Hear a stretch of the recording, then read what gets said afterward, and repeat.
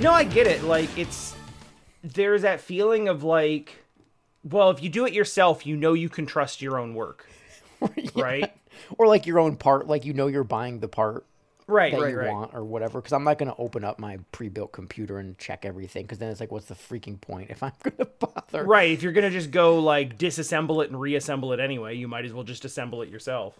Yeah. And then I know there's a lot of stuff in there where it's like, there's little bits that don't really get talked about in the overall build where you can like, you know, spend a little more for high quality like thermal paste. Yeah, true. And stuff like that. I never even did extra stuff like that because I don't ever overclock or do anything interesting with my computers. I'm fairly boring. And like you said, 1080p these days, I mean, hell, the type of graphic, like you can buy a very cheap computer and play things at 1080p because that's what I'm saying. Like you can get a good build for like under $1,000. Oh, way less than that for sure. Like 600 or so. Yeah, yeah. And it's like, yeah, this runs basically every modern game at medium settings. Yeah, well, and maybe even at max if it's just 1080p. I mean, depending maybe not on the all settings, yeah. Not all depending settings. on the game. Yeah, yeah. Of course, yeah. If you got all the fancy new, why can't I think of the ray tracing and lighting and all that stuff? Then it's gonna. You can't think of those things because they're not important. They're only important when they are. It's so when it comes to those types of improvements, it's kind of interesting to me because they're the things that you don't care about if you don't know that they're there or you're not paying attention to them. But then when you notice them not being there, you're like, oh yeah, that does look different. Or, oh, that is sort of missing that one thing that's neat where you like look at a mirror and you can see through the window, but there's also a bit of reflection and all that kind of stuff, right? Like there's those kinds of little things that. Honestly, that's how I feel about frame rate. Yeah, that one really depends. If people like never played games in 60 frames per second, no one would know that 30 was a problem. Yeah, it's weird when people complain about it, especially if they're playing some RPG and they're like, this game runs at trash frame rate. It's like, dude, it's an RPG. Yeah, there are things that I will notice. So I finished Xenoblade Chronicles 2 finally last week. Hey, you did. So you decided finally got through it. Hey, that's less than like 4 years. It's true. I refused to let it drop for more than like a week or two. So I mean, I would get busy and I'd be like, I don't have time to play today. But then like when I would get a decent chunk of downtime, I would be like, no, I got to play it for a little bit just so that I don't let go of it for too long. Yeah, that's good. So I kept up with it. And honestly, I was basically sitting like 2 or 3 hours from the end of the game. And most of that was just exposition and story. Sure. Because I hit the point where it was like final chapter. And then I was like, okay, time to do all of the side quests until I get bored. And then I can finish when I want to. Did you do all of the side quests? I did a bunch of them. And then there was one that was just going to take way too much like real time to finish. Why? What kind of things? Like, I'm just curious. Like, what were the ideas that you were supposed to have? Most of the side quests are like, so I'm gonna have to explain a lot about the game, but like, basically, you have these sort of equipable partner creatures called blades, and they basically act as personas. Okay. They change the nature of the moves you're able to do. They change your sort of innate element. Your class, because there's like basically DPS, tank, and healer. Yeah. That are all, and they all have obviously like different specialties and different things that you can do. And you can have 3 of them equipped at a time and switch between them on the fly during battle. Neat.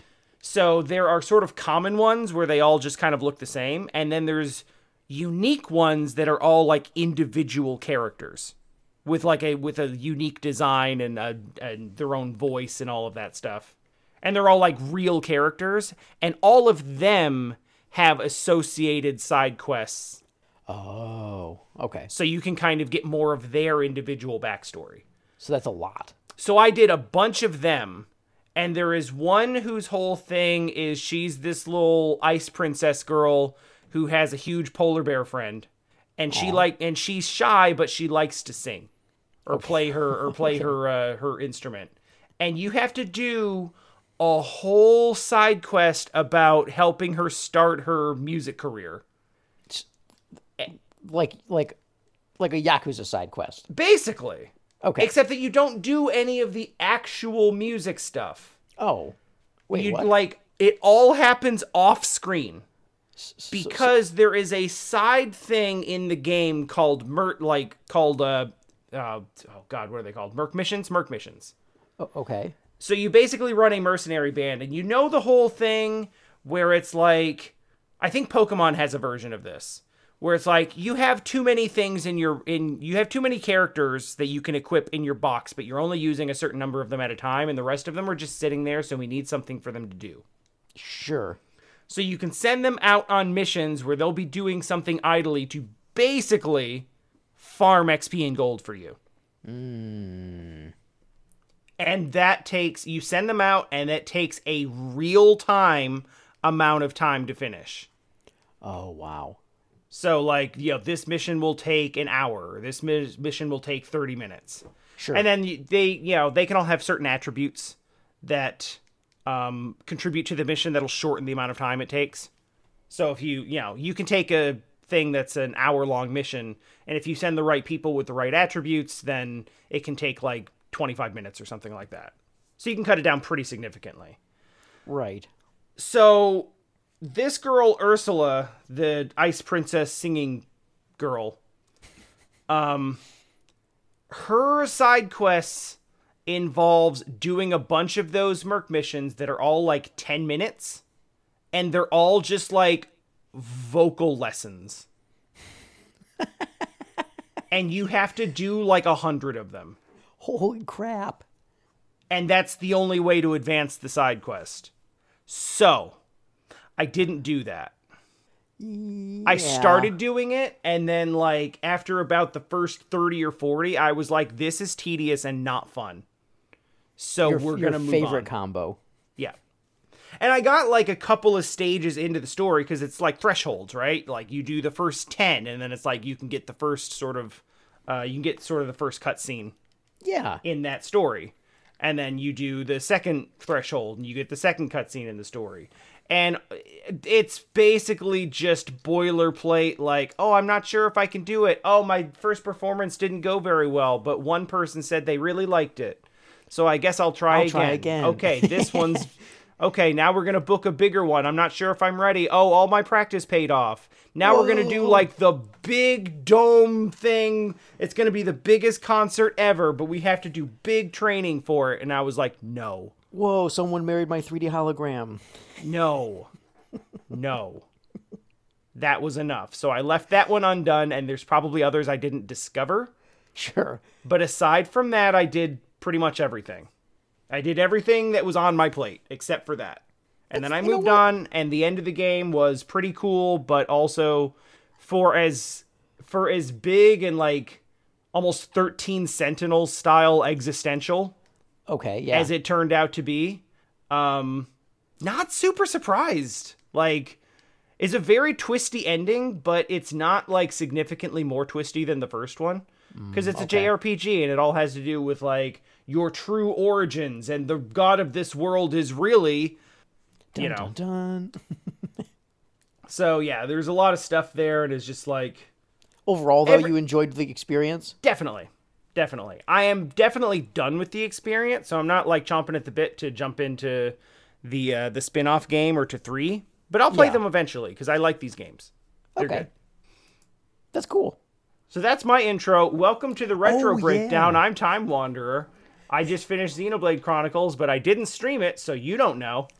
Yeah, I was gonna say I forgot you were playing 2. I was thinking you were talking about 3, and then I was like, wait, nope, not there 2. yet. Not there yet. Someday, maybe. I played 2 because 3 was coming out. Yeah, and that's then right. Finished of course, 2 obviously. A month after 3 came out, and now I'm like, I don't want to play 3 yet. I don't want to play 3 for a couple of years, in fact. Honestly, probably, because I actually want to play the spin-off game before I play 3. Yeah, the Tornado Heights or whatever it is. Yeah, it's a prequel game, and now that I've played 2, I understand like what it would be about, because you know how like JRPGs do this a lot, where it's like 1,000 years ago this happened, and now in the aftermath you're rebuilding and also uncovering the history of what happened 1,000 years ago. Yeah. And it's all going to happen again because Buddhist cycles. Sure. Yes. I threw the Buddhist cycles thing in there, but like it's definitely an inspiration. The whole thing about like the whole world happening on cycles and it's all, sort of the unbroken chain of events. Everything comes back around. But like, listen, they do this all the time, and it makes me mad because Dark Souls does this, where it's like, hey, all the cool stuff happened before you got here. Yes. Go find out about all of the cool plot stuff that happened that you're not a part of. Yeah, and we're not even going to show you the cool plot stuff, and that does happen to you. Also true. Also true. Dude, listen. Would you or would you not 1,000% This is a loaded question. play a game about the War of the Magi as a prequel to Final Fantasy VI? Yeah, Yeah? of course. Of course. Like, that would be really cool. It would. How they got to that point and everything would be a very fun story to hear. That No, I one's free. Like, you can just do that at any point. It would be rad. Everyone wants it. Yeah, now, I don't know if it's cool because I like 6 a lot, or like it would have been cool before 6. Do you know what I mean? It's definitely one of those things that's now it's cool because 6 is cool. Right, yeah. No, but that's what I mean, though. Like a prequel game that connects to the events that happen later that you find out about as like ancient history, and now you're doing this as like the second coming or whatever. Yeah. Yeah, it's a great, easy, it's a low-hanging fruit for, right. Make the game happen. Yeah. I mean, okay, Breath of the Wild, you could play as... Well, I guess that's kind of what you're sort of playing as, like, Link from 100 years ago before the Calamity in Hyrule Warriors Age of Calamity. Yeah. So that's the idea anyways. But it's also kind of like, alternative history stuff, so different timeline. But, like, that's cool, too. Yep. Speaking of which, Tears of the Kingdom. Is it tears or tears? Or both? I hadn't thought about that. I know. So I was teaching a lecture when the direct was happening, and I was like, well, we're going to watch this now, class, because I want to see some stuff about the direct. And then we came back later, and they had I was like, okay, let's see if they announced any Zelda stuff. I fast forward to, I was like, oh my God, Tears of the Kingdom. And then the next week the next couple of days when I was talking about it, or talking in class, I was like, wait, is it tears or tears? I don't know. What do you think? And the class was divided. Some people were like, it's tears. Some people say it was tears. I was like, well, they both work. And they're like, oh my God, it does.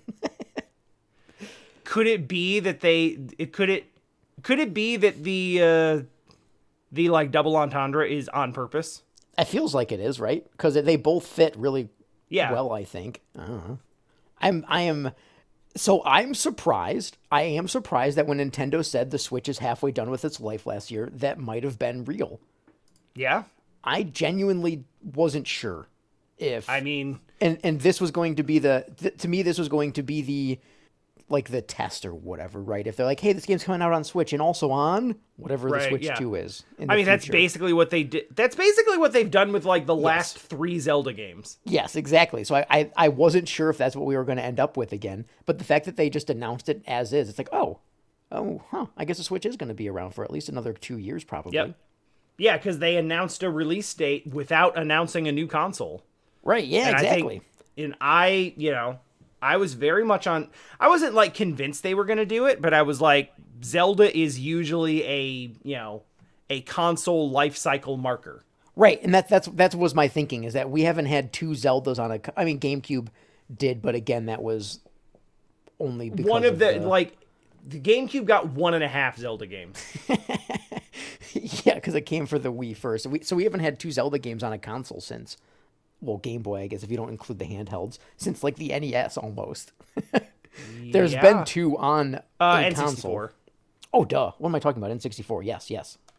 Although best one. Debatable, because you could also call that 1.5 Zelda games. Being as Majora's Mask originally was designed to be like its own spin-off property. Yeah, that's true. It's hard to say that though, just because it does function as a full game. Yeah, because I was going to say it's hard to say that just because Majora's Mask is my favorite. Yeah. I really love that one. It's, I mean, in a way, we don't know Tears or Tears of the Kingdom is going to maybe fall into that camp too, because we don't know what the world is actually like. If we're just exploring the exact same world, that'd be kind of lame, but it's torn up. But it might be that. I don't know. Oh, man. Like, you've just... Like, that alternate pronunciation has just opened up a whole different... Like, I'm just waiting for the cutscene where Zelda's like, Link, you must travel across the kingdom and find the Tears. Yeah, the Tears. Yeah. Well, that would be too terribly stupid and awesome. Yeah. Like it would circle back around to being like, all right. Okay, English translators. Yep. It's none of the things. It's none of these. Why would it be any of the things that made sense? It's none of those things. The G is silent. Just throw it, just completely extra letter in there. Oh, man.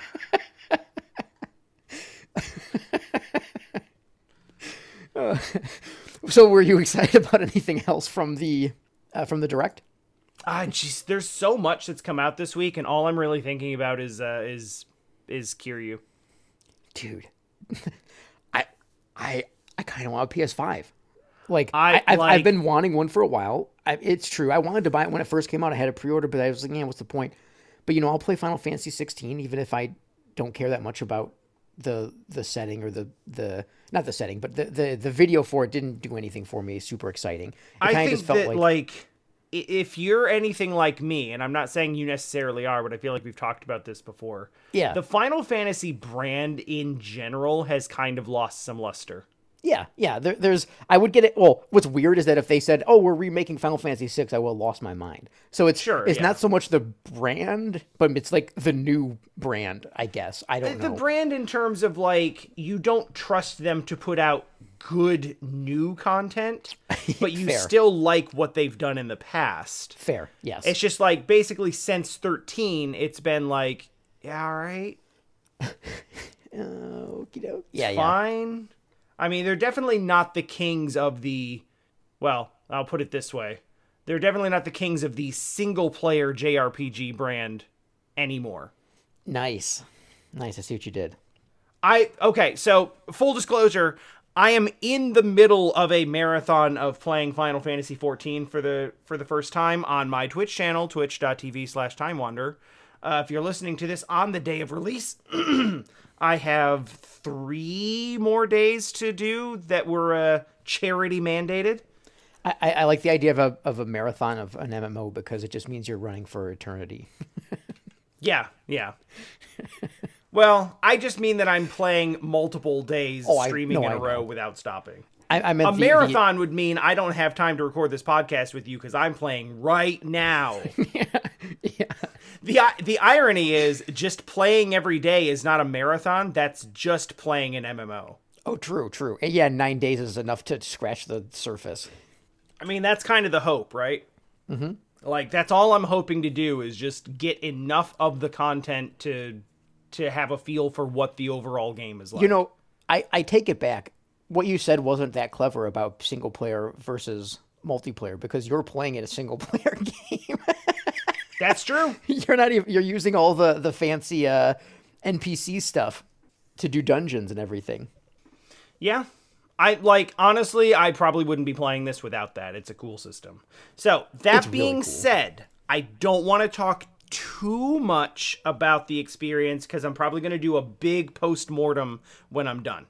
Yeah, that's so I cool. don't want to exhaust all the talking points when I'm only 3 days in. Yeah, no. I think that's a But we were talking about Final Fantasy, and I'm talking specifically about Final Fantasies after 13. So it's kind of the elephant in the room. True. The but Kiryu. But Kiryu though. Kiryu. Like feudal Japanese Kiryu.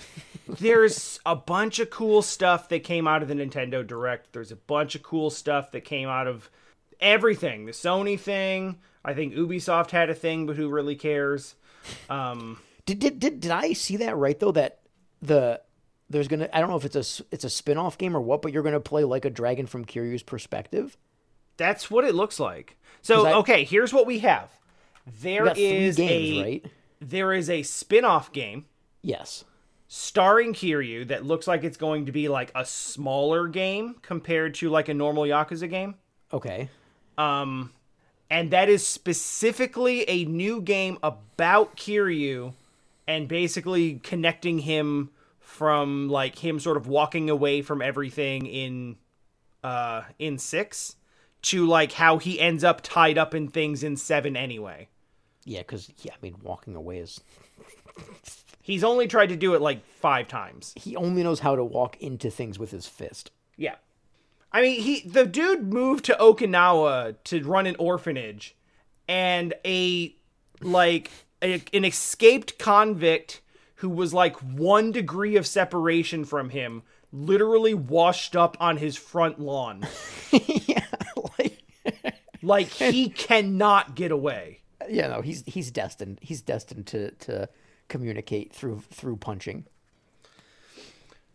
So yeah, there's a spin-off game that is sort of like telling his story about like what was going on while Ichiban was doing his thing. That's cool, but really the thing that got you, or well, at least the thing that got me excited is a remake of a particular game. Yes, people have been asking for them to remake Yakuza Ishin, which is the sort of feudal, well, not feudal. It's not feudal Japan. It's oh god, what is it? The Bakumatsu era? It's definitely not feudal Japan, but that's just it's easy just to throw that out there because it's that general vibe. Yeah, it's like feudal era and Meiji era are like the 2 eras that I go to, and that's like such a small portion of. It's such a tiny, yeah, it really is. It's such a small portion of their history, but it's like, what are the major American history events? It's like the Revolutionary War and the Civil War. Yeah, it turns out when your country's been around for longer, you have more events. Yeah. I mean, in fairness, I'm pretty sure the feudal like warring states period in Japan lasted about as long as our entire country's history. Yeah. Which is and that's sort of where everyone thinks about when they think of that ancient sort of samurais and doing cool stuff. So no, it's not feudal Japan, but no, it is pre-Meiji. I think it's the Bakumatsu period, but I really don't know for sure. I'm not I know some things about Japanese history, but I would not call myself a historian. But yeah, it's sort of like mid 1800s anyway. Yeah. And it basically is just, you read a manga and like at the end of a book, they have the omake chapters where it's like, let's have everyone basically like, let's take all these characters and just put them in this other setting. Let's have them all be like Journey to the West characters or something. Yeah. And we'll just have them all act out this sort of alternate thing. That's literally what the whole game is. Yep. Let's take all of the characters that you love from all of the Yakuza games. Let's get Kiryu and Majima and Saejima and Akiyama, and let's get Ryuji Goda and Sayama from 2, and get Haruka in there, and like all the warriors, everyone, all the people you love, like from all of the games. They even found a way to work Kuze back in. Yeah. Let's get them all in there, and they're all going to be, they're all going to play their roles in this, in this pre-Meiji 1800s samurai Japan era. And Kiryu's going to stab people, and it's unclear whether he's intended to kill them this time. Well, and since it's a remake, they can probably add in, some Like a Dragon characters and stuff too. Yes. If they want to. I think Ichiban's already confirmed. Because that would make sense. Yeah, they're remaking the whole game in the Unreal Engine. Yeah. Of all things. Apparently, the producers are saying that the Dragon engine is starting to get too old for modern consoles, and they have to upgrade. So they're moving to Unreal. That's partially why I was thinking, man, PS5 would be nice for this experience. Mm-hmm. Because, I mean, we're well past the life of the PS4 in terms of like video game system console life cycles, and so playing a new, like a brand new engine on it could be rough, or there could be like a lot of loading time and all this kind of stuff. And I'm usually pretty chill with that, but in a game like Yakuza, depending on where, like, because Like a Dragon was so fun that they got rid of all of that stuff. like the load screens for the most part, right? Like you just walk Yeah, into a building. It was a big thing. Like, it's one of the things you'll notice really going from like Yakuza 0 to, or 5 to like 6 or Kiwami 2 is like the Dragon Engine really makes the whole, it really makes the whole map come together, because you don't have to go through these like small loading screens to go into a shop or something. Yeah, it's the hardest transition in all of Yakuza is from Kiwami 2 to 3. Yep. That is rough. That's really rough. And I like rough. 3, but damn, when you're first playing 3, you're just thinking, good Lord, this is difficult. It's hard to get into. All aspects of it become difficult in terms of everything's clunky and slow and all that jazz. Yeah. Yeah, so basically they're looking at the same thing. Like, the Dragon Engine is 6-7 years old now. And it's, it was basically made for 2 consoles ago. So, wow, was it really? Maybe 1. I guess it was only PS4? 1 console generation ago. PS4. Yeah, that's what but early PS4. True. Yeah, that's fair. Like, Yakuza 6 was the first Dragon Engine game, and it came out in 2016. Correction, it came out in the US it was released in Japan in 2016, actually. So yeah, it's basically 6 years old, the Dragon Engine is. Which doesn't seem like a lot, but we are an entire console generation past it, so... Yeah. If not like a console generation and a half. So I am also considering the upgrade. But maybe it won't be necessary, because I guess they finally figured out things with Takuya Kimura's talent agency, because Judgment and Lost Judgment are on PC now. Yeah. Maybe they were like, hey, maybe this is good press for us, actually. Get him naked. I like to think my headcanon of what happened is that, like, they showed the Johnny's talent agency that people were already ripping models of Yagami from the PS4 version. Yeah. And doing all of the things that they were afraid of and wanted to prevent happening anyway. Mm-hmm. So they're like, yeah, so what exactly, by refusing to let it come out on PC, what exactly have you prevented aside from your own profit? I think I like that headcanon, except I would change just the fact that they showed him the models and they're like, oh, all right. Yeah. It's like, oh, it is. Oh, this is great, actually. I like this. All right, yeah, this works. We should for encourage us. this. We should encourage this behavior. 4K models. Oh, goodness. So that's really good news, because it's nice that Judgment is on PC, but also there was talk that the entire Judgment series might die. Yeah. Because of the refusal to put Judgment on PC, because that was such a high priority for Sega, and Kimura's talent agency was like, no, we're all 70 years old and we don't understand. So the fact that they have figured that out clears the path for a third Judgment game, which is great. Yeah, that is great. But yeah, the big thing, I think, I don't know, the big thing for me is the Ishin localization and remaster. I would have been fine with a localization and maybe an upres, but they are giving the whole thing an entire Kiwami-esque remake, which is amazing. Amazing. There's so much more than anyone asked for. Yeah, it really is. So that's awesome, and that's coming out in like 6 months. Like, is not it that even soon. It's like February. Dude, the beginning of 2023. I'll double check, but like, because okay, I know you don't care about this so much, but I'm excited to play the Harry Potter game, or at least watch Leticia play it because she really wants to play it, and I think that's supposed to be coming out in the beginning of 23. We got Yakuza. We're gonna have Zelda, and Zelda's coming out at a wonderful time because it's the end of the semester, spring semester, and then before the start of the summer semester. So I have that week.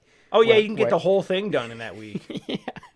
So I can just do what I did with Breath of the Wild and somehow play it for 150 hours over 7 days. I'm not sure if my body will handle it. And then Diablo 4 is coming out, which I'm excited about a little bit because I like Diablo, but I'm not excited about it because I don't know if it's going to be, if I'm going to care as much about. I don't know yet. I just don't know. I haven't played an action RPG that's not riding off of nostalgia in a very long time. So we'll have to see what that feels like. What else? I feel like there's a couple other things that were coming out. Oh, the Suikoden remakes. Yep. That's rad. That's super rad. It's cool. And I was like, oh, right. We have video games that people will buy. Wait, they're not just pachinko. Yet. Well, if they take a look at the glut of trophy games that are on PlayStation right now, because they've changed how they, because I guess they've changed like the barrier of entry for getting your game on the PlayStation Store. They could just dump a bunch of pachinko machine games on PS4, make a ton of money if they're easy trophies. Yeah, that's true, but it's not all of the money based on an exploitative and recurring spending model, so they won't be interested. They're missing. It's not about getting the game out there to buy once. No, that's wasteful. Making money off of selling a product is the worst thing you can do. You have to put out a subpar product that people continue to pay for every month forever. Yes. It's ironic. Never mind. I was hopeful from the Suikoden reveal. Well, actually, maybe not hopeful, but it came to me for sure. It's without a doubt. If there's a video game that you like, at some point in the next 10 or 15 years, it will probably be remade. It seems like a very strong possibility. Yeah. I would not be surprised to see, things like Legend of Dragoon getting something, or basically all those RPGs that have a somewhat decent following from the PS1 era. Yeah, getting put out there. It definitely seems like they're starting to find their footing with like, people are still talking about these 20, 25 years later because they like them. Yeah. And if they like them, then they'll spend money on them. Yeah, we should get some of that money. It kind of bums me out that Square is... So I was so excited that they were releasing Dragon Quest X, the single player version, because I always wanted to play the multiplayer. But then it's like, we're not going to release that overseas. It's like, well, what the heck? Why not? I don't think a Dragon Quest game has undersold in forever outside of Japan. Like, it's every time it's always been, they seem happy with the results of it. Yeah. And hell, they released 11 twice. It doesn't have the same, it doesn't have the cultural footprint that it has outside of Japan. No, that's true. Or, it doesn't have the same cultural footprint outside of Japan that it has in Japan. Right. It's just another RPG series to us, I think. Mm-hmm. But, people know it. It's good. It's the people that like it love it, and the people that like RPGs know of it. Right. Correct. Right. Yeah. So it's... I don't think there's a lot... I've never really seen a lot of people, speak poorly of Dragon Quest. No. I don't think anyone hates the games. And it's a series that hasn't changed at all. So you know what it is. Yeah. I am curious to see what they do with 12. Because one of I like 11 a lot, and I hope that they don't change it too much. I don't want them to do the Final Fantasy thing where they turn it into an action RPG. I really don't. I almost see it as maybe this is the fork of their two major RPG franchises, where it's the opposite of what's happening with Yakuza. Where it's they spun off the Judgment, and Judgment is now the action franchise. Yeah. And the mainline series is now the RPG franchise. Yeah. Yeah, I can see that. So Final Fantasy is now the action RPG, and Dragon Quest is now the classic RPG. Which in a lot of ways fit, because Dragon Quest never even tried to be anything other than Dragon Quest, whereas Final Fantasy always... Right, and Final Fantasy's always tried to change up aspects of it, even if it's just the way the art style is or the game functions. Whereas Dragon Quest, it has been Dragon Quest for a very long time. Right. So yeah, that's not a bad idea. Confirmed, by the way, Ishin, February 2023. Okay, wow. Yeah. It's like less than 6 months. I've got to play. It's going to be a game that I really want to play, but I probably don't play for like a year. I get it. Although, I mean, Ishin is like, it's not really connected to any of the other, it's not really connected to any of the other games because it's a, Oh, I don't it's mean an because 1860s spin-off. So, like, I think the most important thing is that you met the characters in 4. I mean this not from a story standpoint. I mean this from a random thing I've decided when it came to PS5 was that I wanted to finish the PS4 games that I've purchased. Oh, no, yeah, I get that. So then it's like, okay, for one, this is the only time I've ever finished like my games. I'm fairly close. I only have like maybe 10 games that I have bought on PS4 that I have not played, which is a hilarious thing to say because can you like when you think about this in other areas of life, backlogs just happen because games go on sale or people give them to you or whatever it is. But it's because there's way too many games and only one of you. Yeah, and it's like funny that it's a thing that comes up, and I've even talked about before how it's silly to give yourself too much grief over having a backlog. Sure. But for whatever reason, I thought it would be cool to finish all the games on a console before I buy the PS5, mostly because there was nothing that I really cared about on PS5, so it was like some dumb arbitrary thing I set, right? Yeah, it's like, you're giving yourself an extra reason to not buy the new thing. Yeah, exactly. Because it feels better than being like, man, I'm really not interested in the new thing. It's so much easier to say I'm doing it for that reason. Yeah, no, I have a specific ththreshold that I have to hit first. Right. That makes way more logical sense, okay? So I don't know if I'll be buying it on day one, but that's a game that I think I would like to wait to play on PS5 just because it's one that I've wanted since I saw the random GIF like 5 years ago or whatever of some dude I didn't know spanking another dude in the in the sauna. The sauna, and I was like, what the hell is this game? This is that game, yep. I was like, is this real? Like I thought it was one of those things that the Judgment talent crew was so afraid of. Yes. And then it's like, oh no, this is a mini game in Yakuza? What? It's not a mini game, it's a boss fight. Or boss fight, that's right. That's right. Even better. It's not the first time they've done that either, because there's that whole bit in 3 where you have to fight the dude in the love hotel, and there's that whole bit where it looks like you're like humping him from behind. Yeah, I forgot about that. You're right. I try not to think about that because that boss fight's really frustrating to actually do. Especially when you're playing Yakuza 3 and you're used to the Dragon Engine, and 3 is very not the Dragon Engine. I think 3 gets.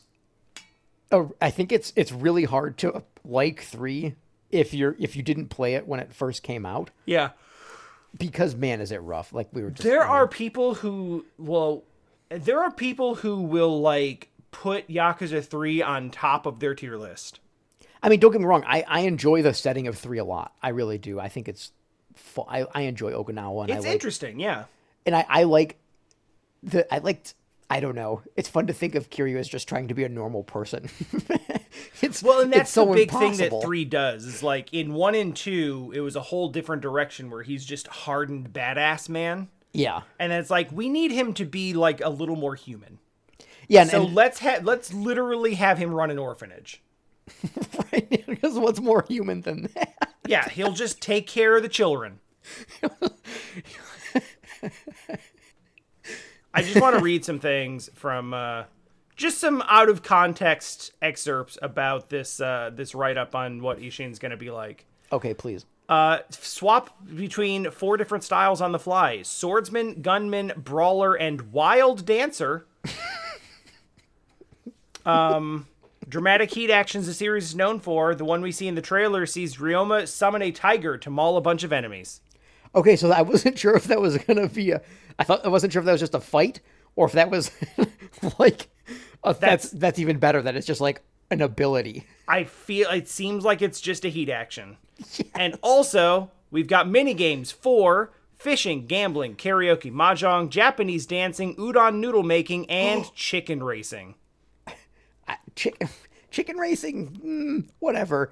Udon noodle making? Yeah, yes. Okay.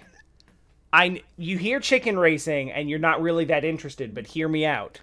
Poultry circuit. I know. I know. It's not that it's not exciting. It's not that I will not spend too much time playing it. It's more that I want a minigame about making noodles. There actually is a ramen minigame in 5. Really? Yeah. It's a whole side story. I didn't know. Okay, so 5, we finished 4 last year, and we just haven't had a chance to play 5 because of life, and so I did not know that is a thing that has existed already. Okay. Yes. Yeah, I assume it is a similar, if not the exact same minigame. It probably will be then. Well, because the chicken racing or the poultry circuit or whatever, that's 5 too, right? I believe that is also in 5. Yes. I don't remember it in 4, so it's got to be in 5. It's either 5 or 6, but I think it's 5. Oh, it could be 6. I suppose that's true. I'm pretty sure it's 5. In fact, the more I think about it, I really want to play Yakuza now. Me too. This has got me very much on the I got to go buy the Kaito DLC for Lost Judgment. Yeah, dude. That's the thing I'm doing after the FF14 thing is over. I was about to say now that you have this part of you that's like, oh no, this would be the game that gets in the way of 14, but I've already started 14. Yeah, I can't stop.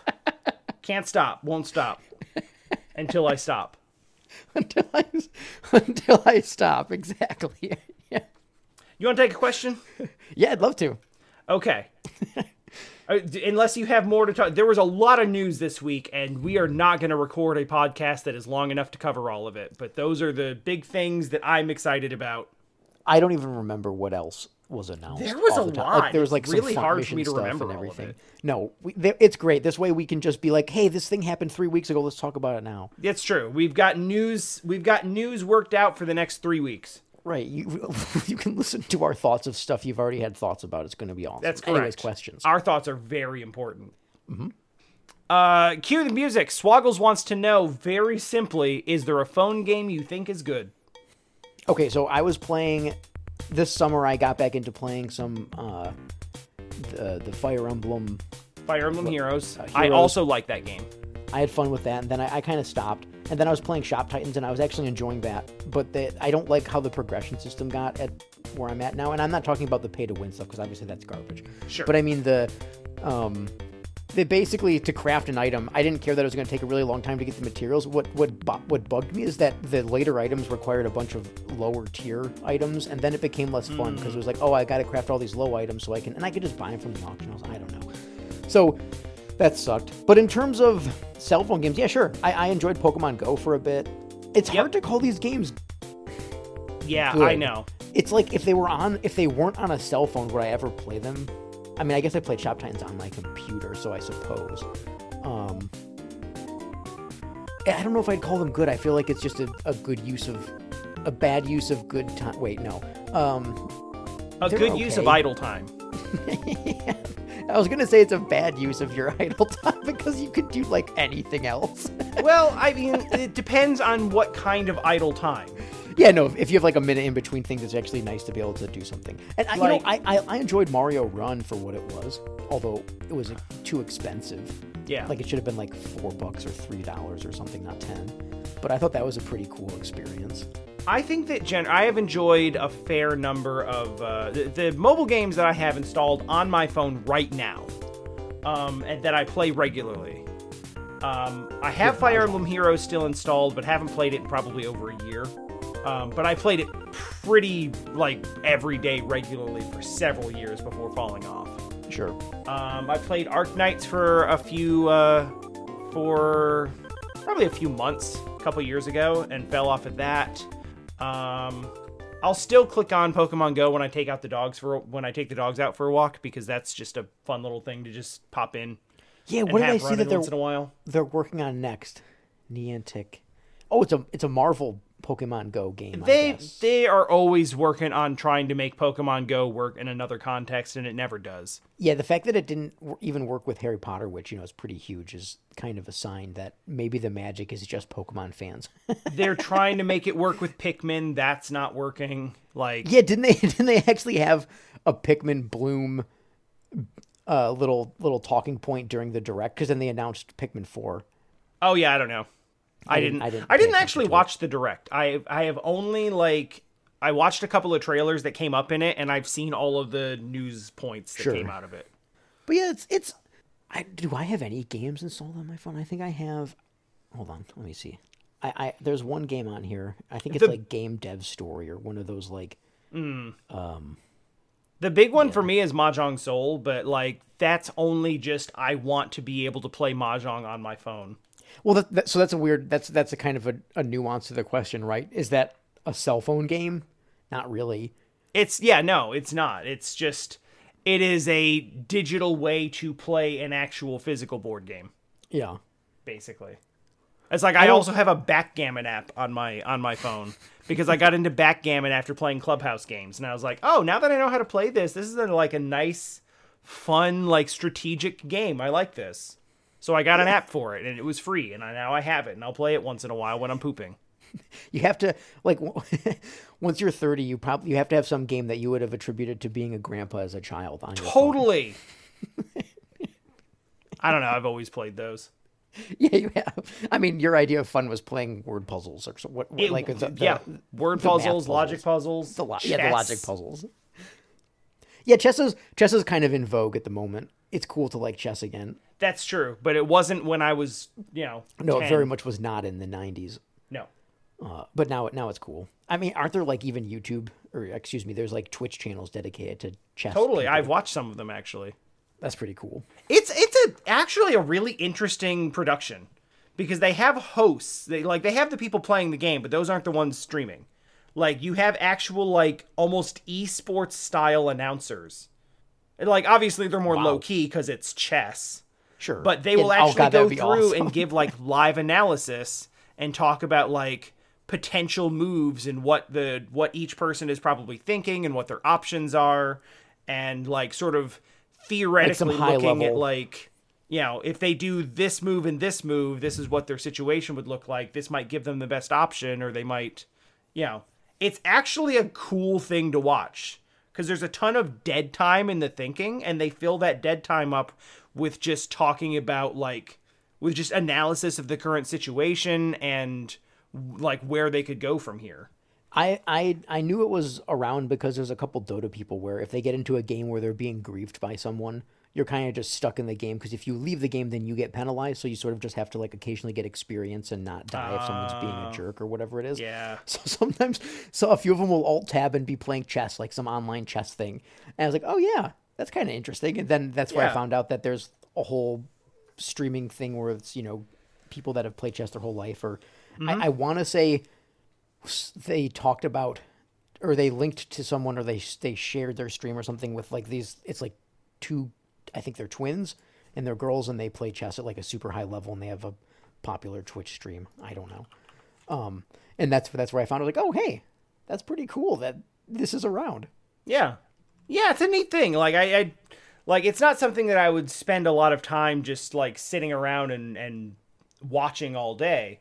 No, it's not something I want to watch. I had it on in a second screen while I was working or doing something else, and I was like, this is significantly more interesting than I would have thought for a Twitch stream about chess. Yeah. So that's actually kind of cool. I like that. Yeah, it's really cool. But yeah, I wouldn't call that a cell phone game. Yeah, I don't... My sort of overarching I'm making too grandiose a statement and we're gonna have to pare it down, but I'm gonna say it anyway. Mm-hmm. Is that slower simulation or RPG style games where you can be really deliberate with your inputs work really well on phones, and action games don't. Yeah, I mean that I haven't played. For me, what's the only action game I've played on my phone ever is Mario Run, and that's hard to call that an action game because you're just tapping the screen occasionally. Now that is coming from me, an older gamer who is very, very picky about his control styles to the point where, like, I basically can't use anything but, like, a standard, 8-button controller. Sure, yeah. I don't like motion controls. I don't like touchscreen controls. I don't even particularly like using handhelds for action games because, like, I don't like having to keep my hands still so that I can see the screen. I have a lot of really arbitrary conditions that I like to that I like to have in place for, like, an optimal gaming experience. So having like on-screen controls for a game is not really ideal for me. I will say that for work purposes, I did have to try a sort of PUBG style battle royale game that's native to phones called Free Fire. Oh.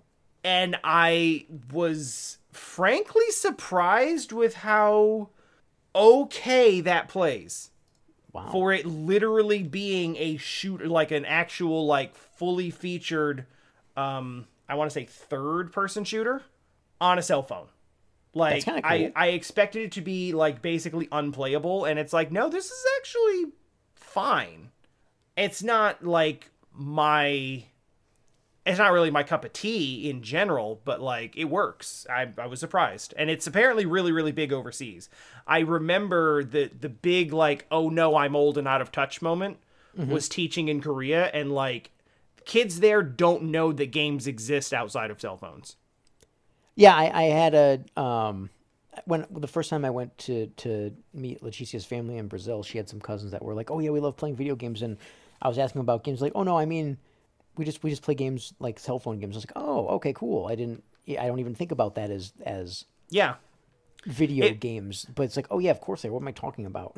Yeah, no, like, we're still and will probably eternally be stuck in the mindset of, like, oh cool, console or PC.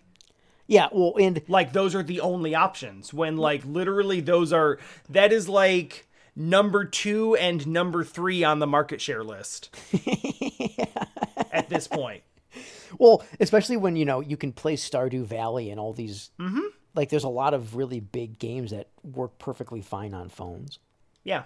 Yeah, absolutely. And it's not the way that I prefer to play it.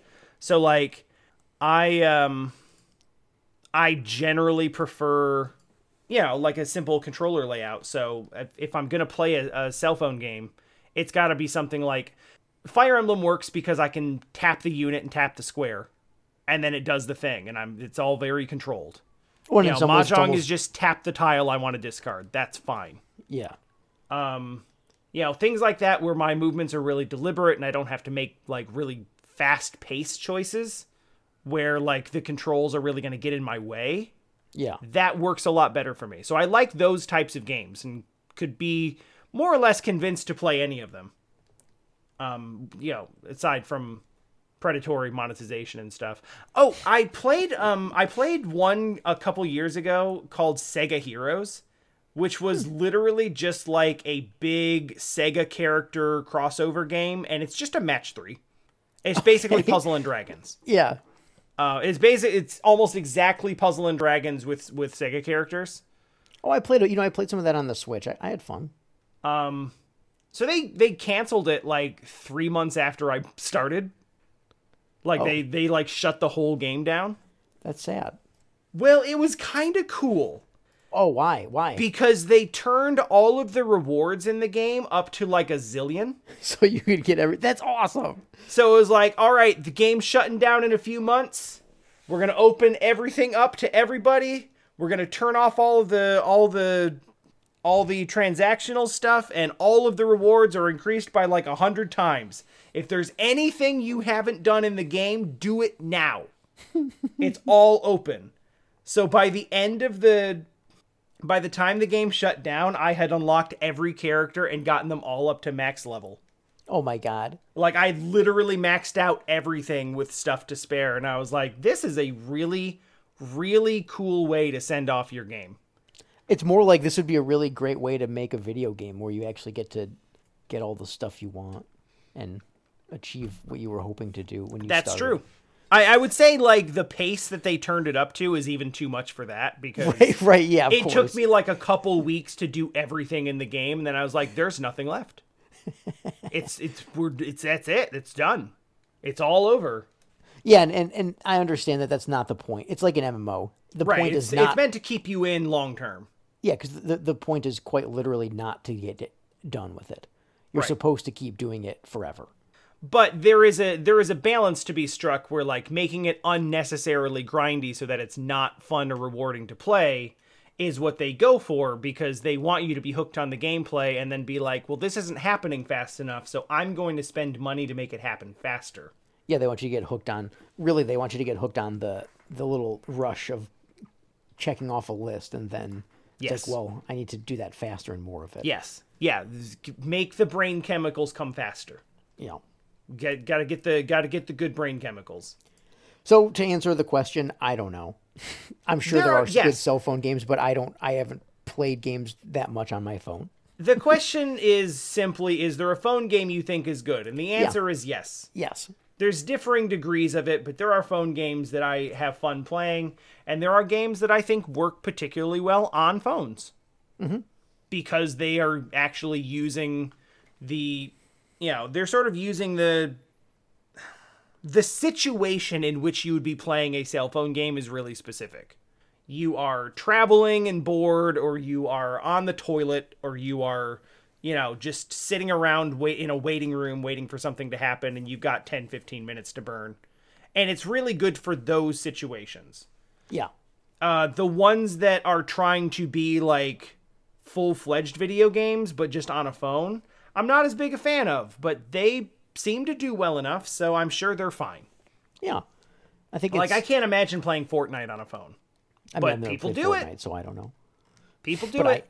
Any of those, like when they announced I love Final Fantasy VII, but when they announced the Final Fantasy VII MOBA thingy, like the shooter or arena game, I was like, oh, I don't have any interest in even downloading this or trying it. Yeah.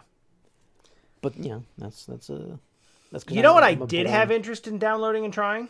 Oh, I sure as heck do. Yeah, you do. Yeah. Castlevania Simon's Destiny. Don't look for it on store shelves. It won't be there. Partially because Castlevania is a Konami franchise and they just don't sell their video games, but also because it's not real. It's not real. It's not official. Okay. It's very real. Damn. What were we playing? This is the perfect example of what you could do with a franchise if you want to not make it the exact same.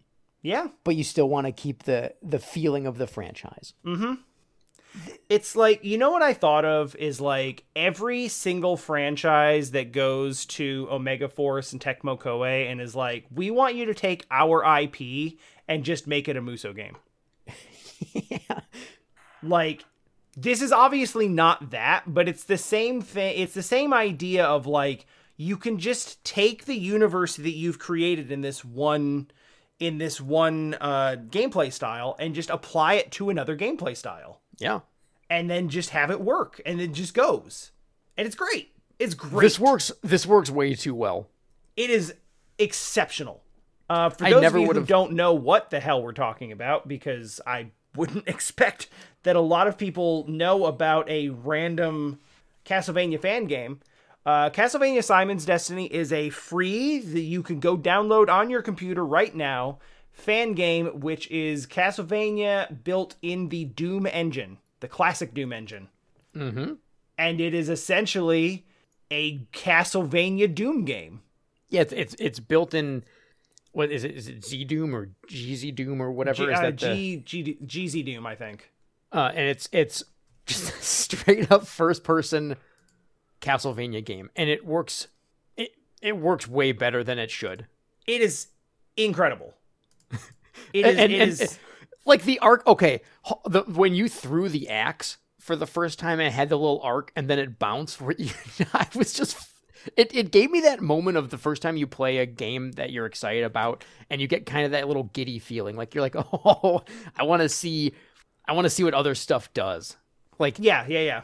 That's how I felt. My experience with it was like, with the axe specifically, was like, I'm expecting it to come out way above my head, and it just sort of comes out straight and then starts bouncing along. And I'm like, okay, that's not what I expected, and that's kind of weird.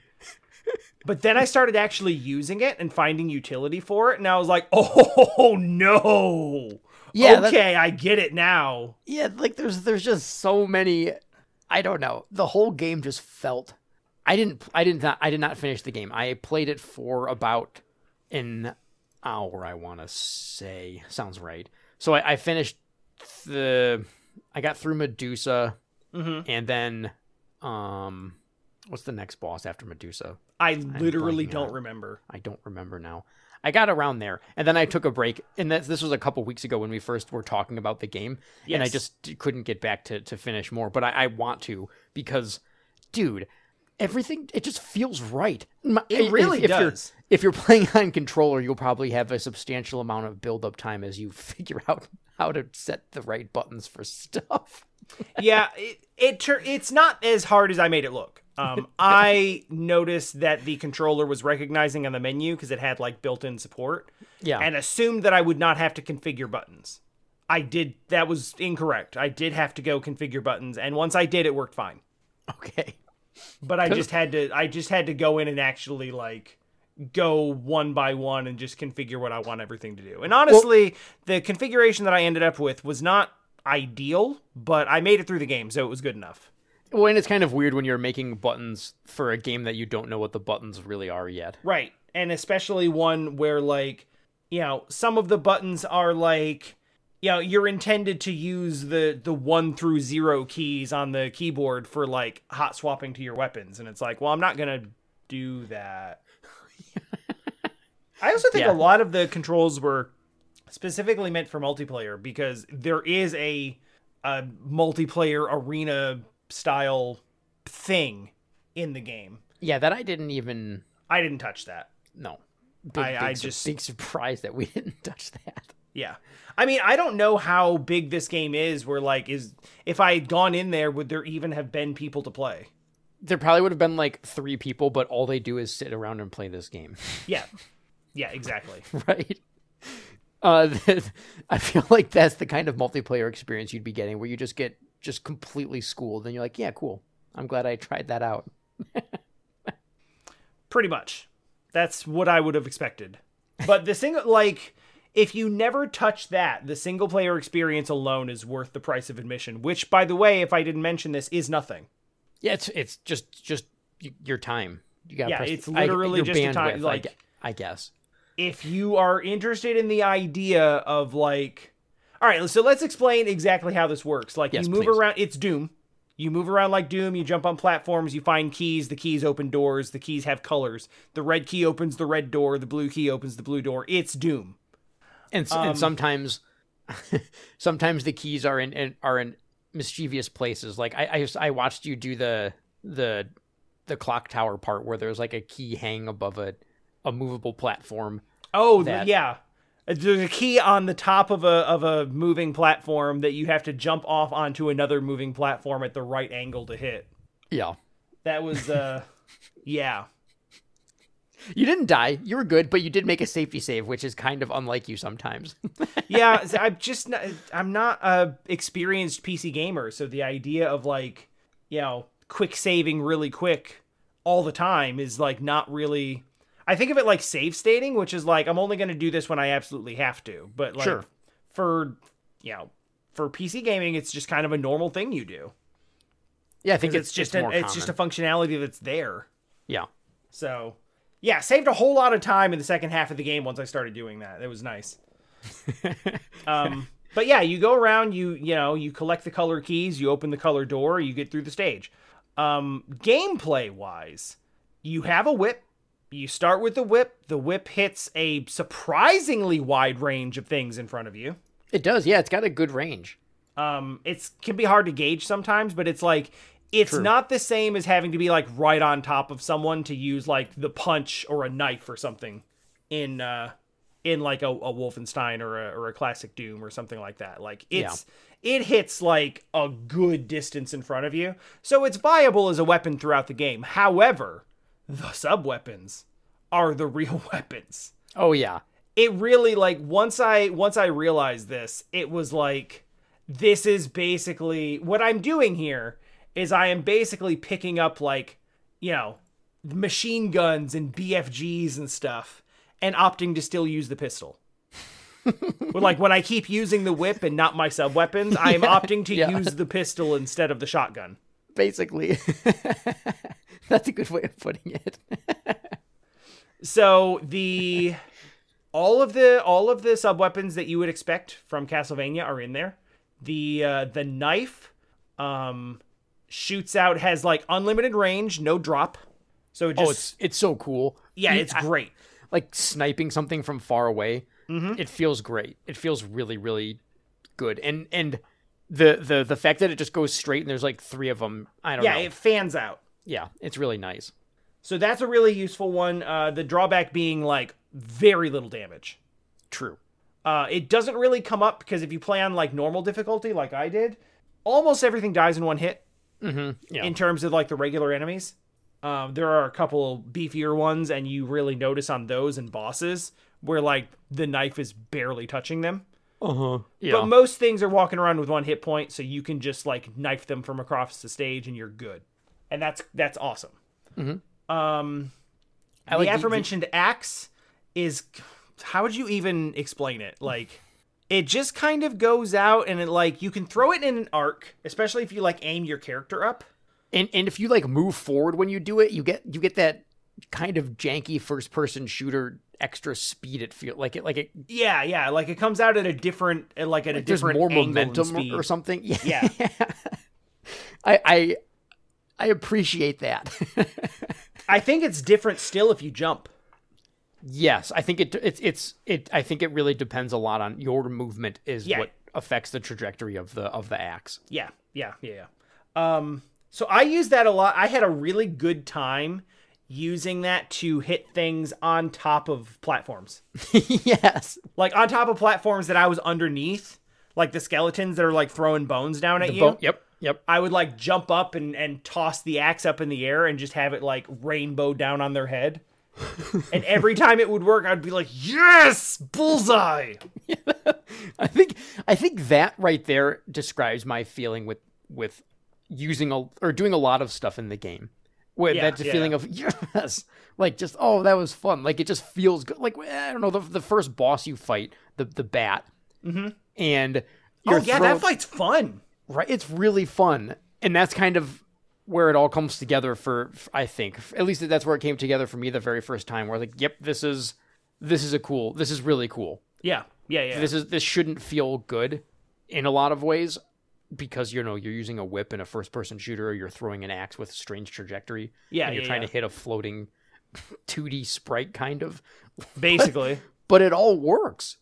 It really does. The bat, you're completely right about the bat fight because like I don't think that's a good fight. It's so nothing. It just kind of flies around randomly and shoots fireballs. It's a terrible fight. But like, it requires you to just like keep moving and picking your spots and, fire, move, jump. It's a very, very active fight. Yeah. And especially if you're new to it, like I'm sure people who are like seasoned, classic Doom, like first person shooter players will probably knock that out in like 2 seconds. Sure. And be like, okay, next. But for me, still kind of learning the movement and how things work and what my sub weapons do and just aiming in general, like where exactly is the hitbox and what is the trajectory and how much do I have to lead my shots and stuff like that. All of those types of things. Just still getting a feel for all of that. The bat fight is a really good testing ground for that because you just have to keep zipping around from place to place and like avoiding damage and trying to swing a couple times and missing. And it's very frantic, but still like generally controlled.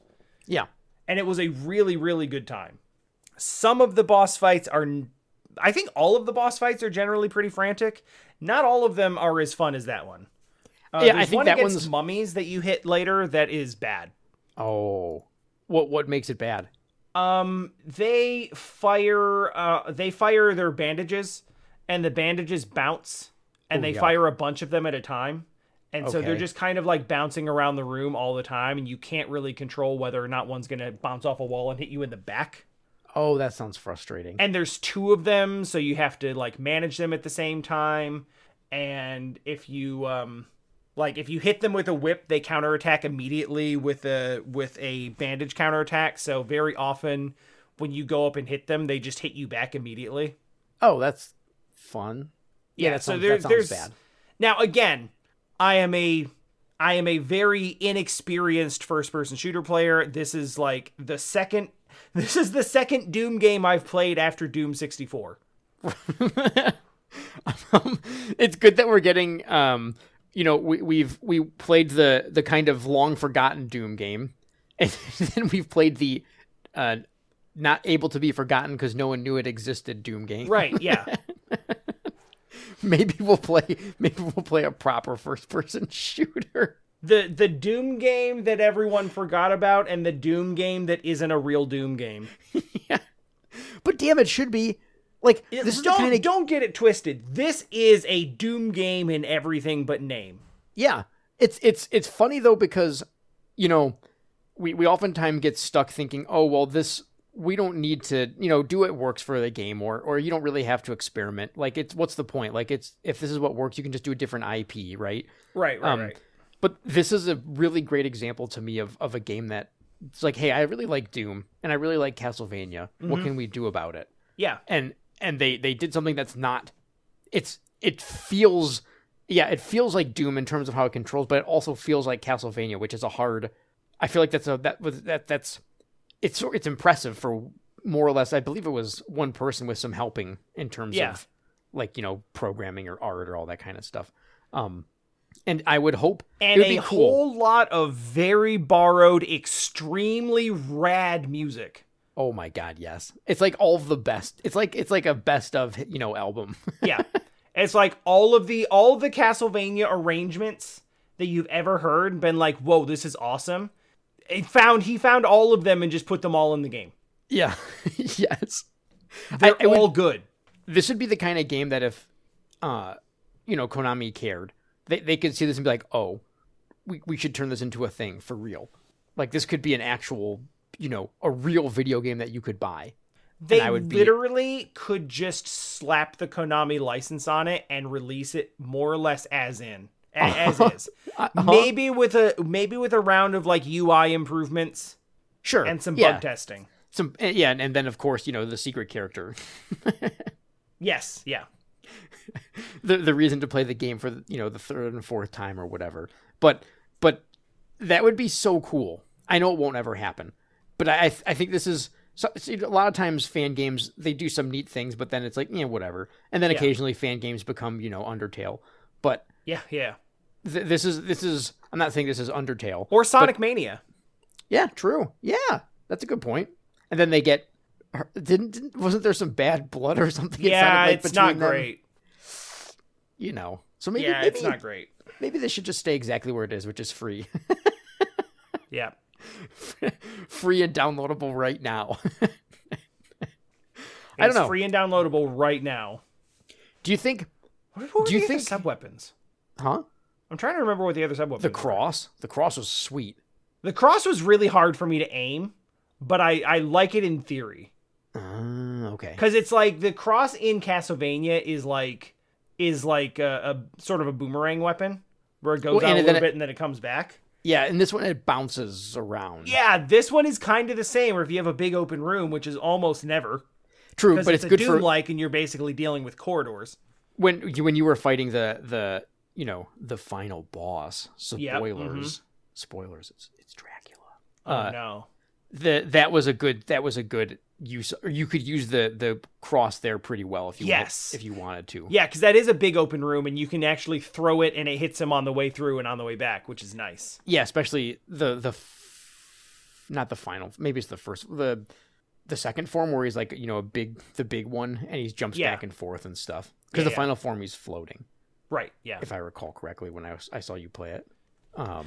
It happened real fast because, I kind of one-shot him. Yeah, you did. Which was a point of pride for me because, like, the fight didn't feel easy. No. And I was also, dealing with a game that I'm not used to this style of game. But, like, by the end of it, I kind of gotten a feel for it. And at the end, at the very last, like, the last phase, you could only take, I don't know, 2 hits or something like that. Yeah. You were really low on life. So you did that. You did that perfectly. Yeah, that was fun to watch. That was really fun to watch. It was fun to do. It's like the boss fights are generally good, like mostly. Do you think other games would work as Doom? I mean, a bunch of them have already been made as Doom. I True. know there's a Mario Doom. Yeah, but that doesn't even that doesn't seem. But you're like that's Mario Doom is like taking something that doesn't work as Doom and shoving it in Doom anyway. Yeah, and maybe it would work because Mario does have a lot of cool power-ups and stuff, I suppose. What was his main attack? Oh, I don't know. I never played it. I just know it exists. Oh, okay. But no, something that actually does work in the same way as Doom. And, like, taking off limits things that are already first-person shooters, or shooters in general. Well, yeah. Because, like, would Resident Evil work as Doom? Well, yeah, of course it would. It's just Doom. Yeah. Yeah, I think what makes Castlevania fun for me is that they tried doing different Castlevanias that didn't follow the pattern, and they were bad. And, they were like the 3D open world kind of Castlevania. Yeah. And then this mixed up Castlevania and did it well. Yep. Complete with Wall Chicken. Yeah, Wall Chicken, which blessedly was behind marked walls. Marked walls. Thank goodness. When you noticed that, how happy were you? Oh man, it's like life-changing. Like literally like, okay, the game is fun again. Yeah, because you were like, do I have to hit every wall in this space or every wall what? In a 3D environment is a lot to ask. Yeah. I think that's a good... We've talked about the idea of walls being, like, breakable or hidden or whatever. This is not always the case, but the fact that it's such a bad... Like, it's such a kind of a weak design choice where it literally falls apart in 3D says a lot. Yeah, yeah. Speaking of which, Metroid would work really well here. Yeah, Metroid would work really well. Metroid would work in Doom, like, very, very well, I think. Yeah, I mean... In a way, Metroid. I just want to play Metroid Prime. I know everyone does. I know it's asking a lot. You know what I really really like because there's so much of this game that is melee based because the whip is kind of like your old reliable. Yeah. Like these games already exist, but like first person brawlers and like actual like fist fight based beat 'em up style games are actually really cool. I played one called Xenoclash on Xbox Live Arcade years and years ago on the 360. And that is basically just a full first person like fist fight adventure. It's not really a Doom like because the world's more open. Okay. But it has that feeling of like you've got the fists up in front of you and you're just like dealing with incoming blows with like blocks and counter punches and stuff like that. And those types of games I think are super dope. I think there's one that is more Doom like. I think it's called Fight Night, but like KNIGHT Night. Okay.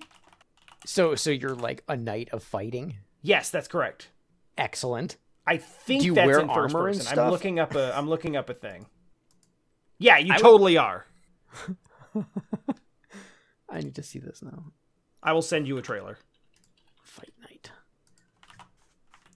That's the announcements channel. That would get everyone. There you go. It's this. It's very shaky. So if you have like any sort of motion sickness inclination, it's probably not for you because it's a lot of like. This looks totally insane. Yeah. Yeah, but like it is. Lord. Yeah.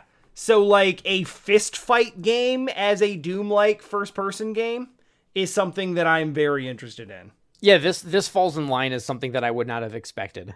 Yeah. And this is totally Doom. Yeah, it's totally Doom. Oh, this is cool. Mm-hmm. I mean, sometimes it looks like it's just trying to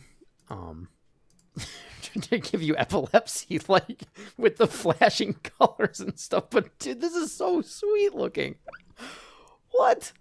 Is this out? Yeah, as of last year, I think. Oh yeah, it's been almost a year. I'm gonna put that on my wish list. That's neat. I don't know if I'll ever play it, but I like the idea of it a lot. Yeah, I do too. I do too.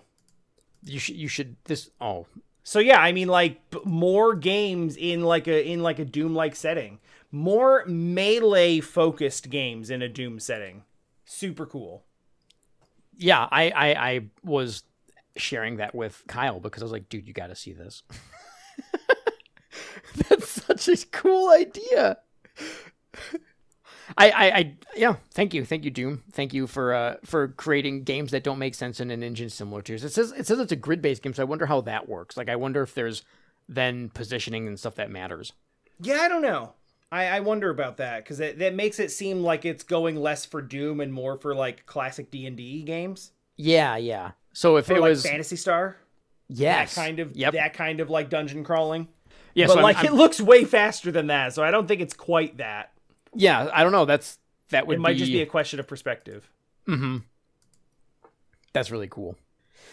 But either way, I've seen that a little bit, and I've seen it played, and it's like it's one of those things where it's like, man, if that was dropped in front of me, I would play it and have a really good time with it. But I don't know if I'm gonna make time for it. I mean, that's always the case. But I would isn't like it? to. Sometimes it's hard to set aside the. Well, just like we were talking about at the beginning, where we have a ton of games that we want to play and just don't for whatever reason. Yep. Yep. I do have a weird open like period coming now because like I cleared off my schedule of like a bunch of stuff that I was playing. I played Tunic, I played Voice of Cards. Those were things that I was interested in for a long time. Oh, so did you those finish? Are done. Did you finish the Voice of Cards then? Yeah, we finished that a couple weeks ago. Nice. I mean, there's, 2 more of them now, but... Wait, what do you mean? There's like 3 Voice of Cards games. Like 3 didn't different know that. games. Aren't they new?